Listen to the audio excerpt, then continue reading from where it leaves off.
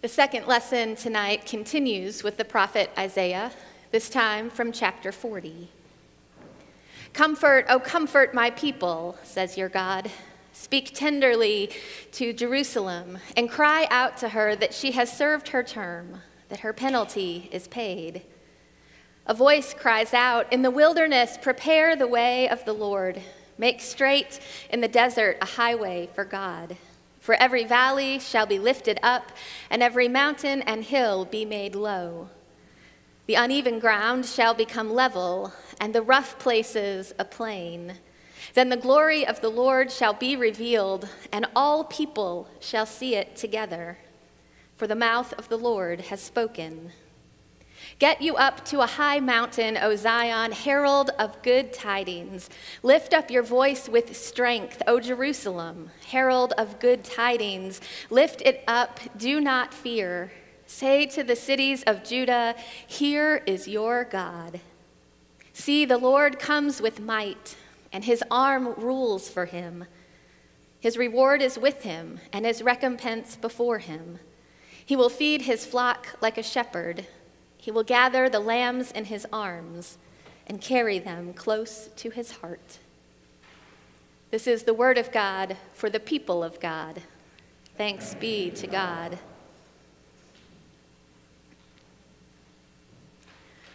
Well, when shepherds and sheep show up on Christmas Eve, it's usually because they are in their fields abiding, keeping watch by night. When all of a sudden, all the angels of heaven show up with bright lights and loud voices, which is why both King James and the Peanuts Christmas special conclude that surely they were sore afraid.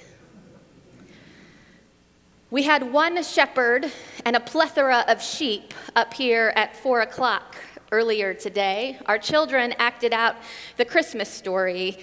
Some of those sheep were indeed sore afraid. Others were stunningly confident. Some of them rather loud. At least one was ticklish, and one sweet lamb fell asleep in my lap before everything was said and done. The shepherd Isaiah speaks of, though, gathers the lambs in his arms and carries them close to his heart. We carry things close to our hearts when we are protecting them, when we are holding them dear. When I was a child, I had a stuffed dog, and this is no surprise to those of you who know me. I had a stuffed dog that was my comfort object. That poor creature went everywhere with me, and it was not uncommon for me to hold him like this, close to my heart. Two of my friends adopted a baby a few months ago. They stopped by to see me earlier this week, and when they hold her the same way, close to their hearts. The shepherd Isaiah speaks of holds the lambs just that way because he loves them so very much. There are about 1 million different ways a Christmas sermon could go this night, and there are 1 billion more things that are clamoring for your attention. So if you only hold on to one thing this evening, let it be this: the baby that is born and rocked in his mother's arms will grow up to be the shepherd who holds you in his. Christmas comes because of who God is and how God loves. But the reason Christmas comes is you.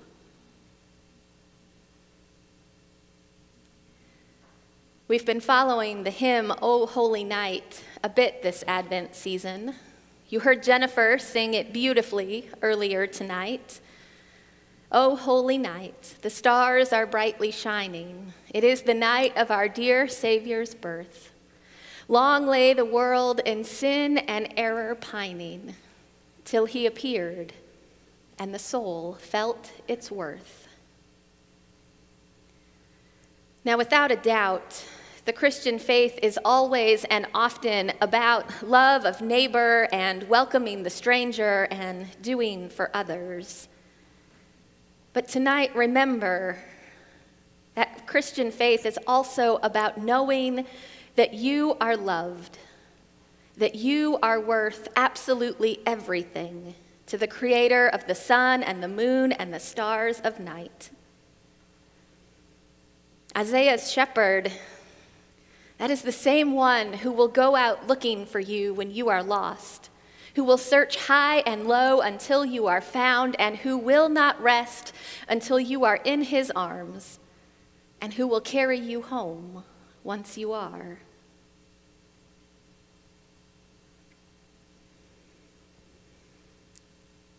Nick Haddad is a professor of zoology at North Carolina State University.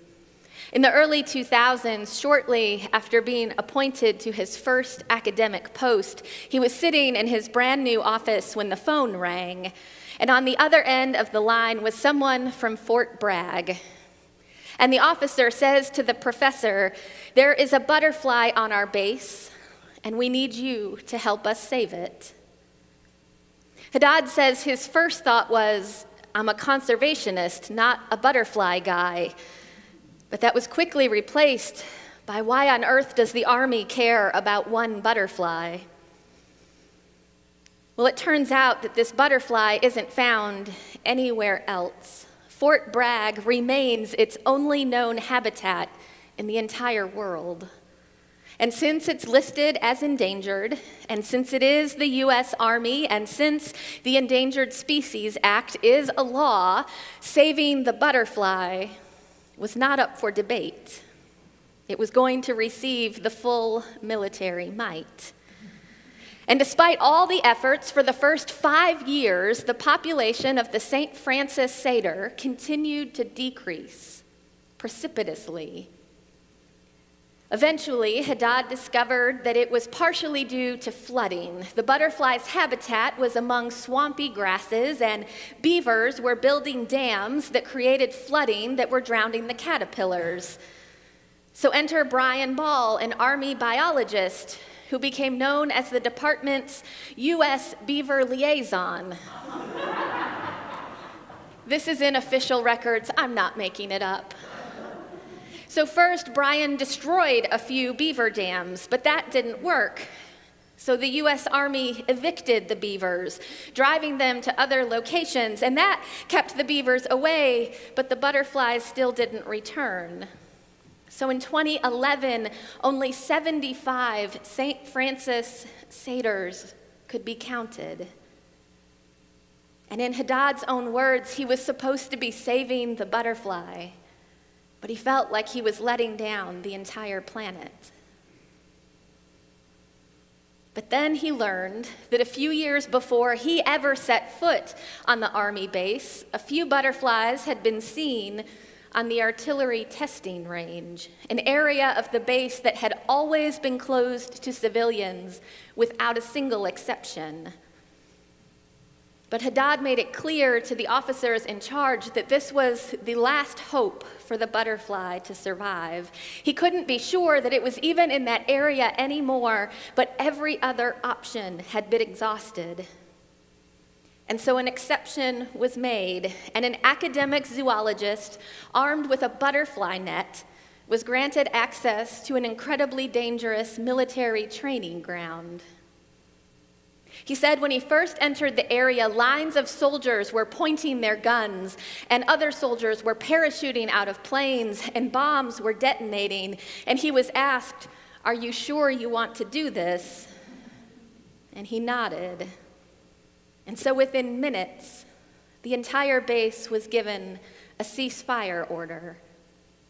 And he was accompanied by Tracy Johnson, an explosive expert whose only job that day was to ensure that Nick Haddad didn't step on any landmines, which was apparently a very real risk.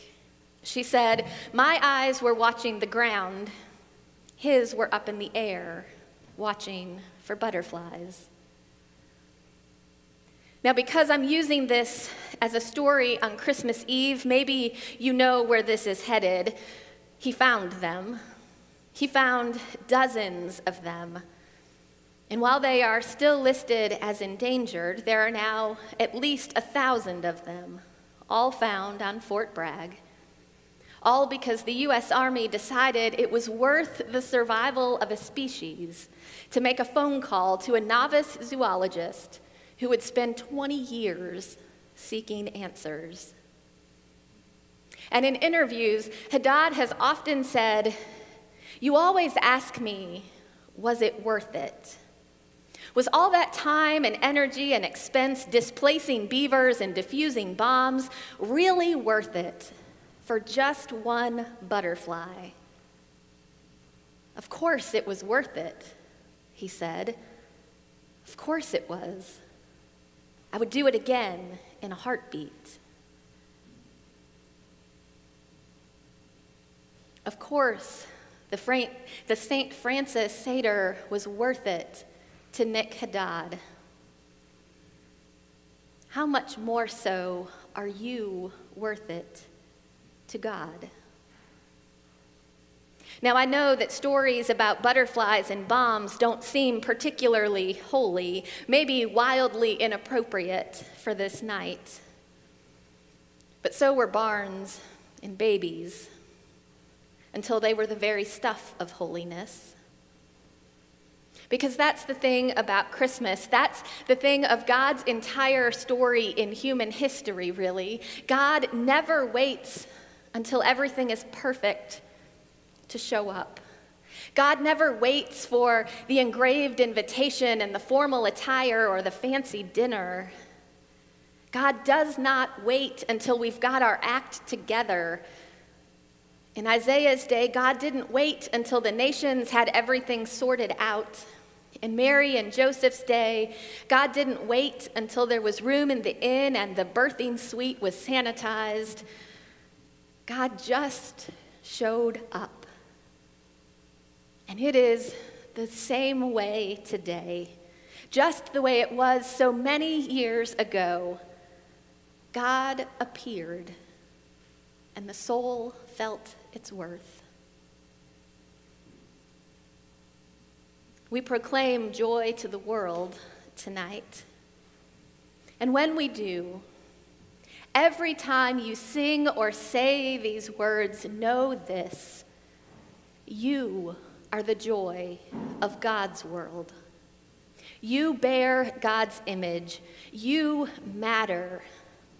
And the birth of Jesus means that being born, being human, that matters too. Your humanity, your existence matters deeply to God. Your uniqueness, your quirks and particularities, your second and seventh and 77th tries at something, everything that makes you, you matters. It is through your life that God's glory is known to everyone around you. I hope with my entire heart that you have listened to all of this tonight and you have thought, no kidding. I hope that you are hearing this and you are thinking, I have known this and trusted it my entire life.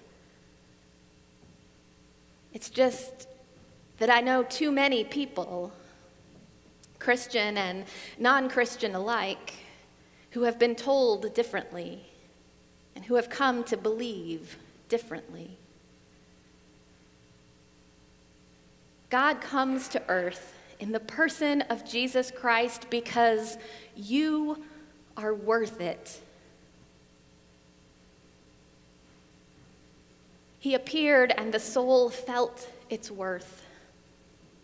It's not the soul earned its worth. It's not that the soul demonstrated its worth or the soul justified its worth. The soul felt its worth.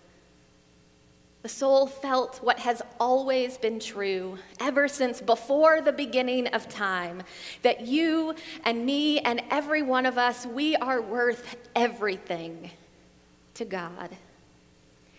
And that is true right now, just the way you are. God isn't aloof or apart or separate from us.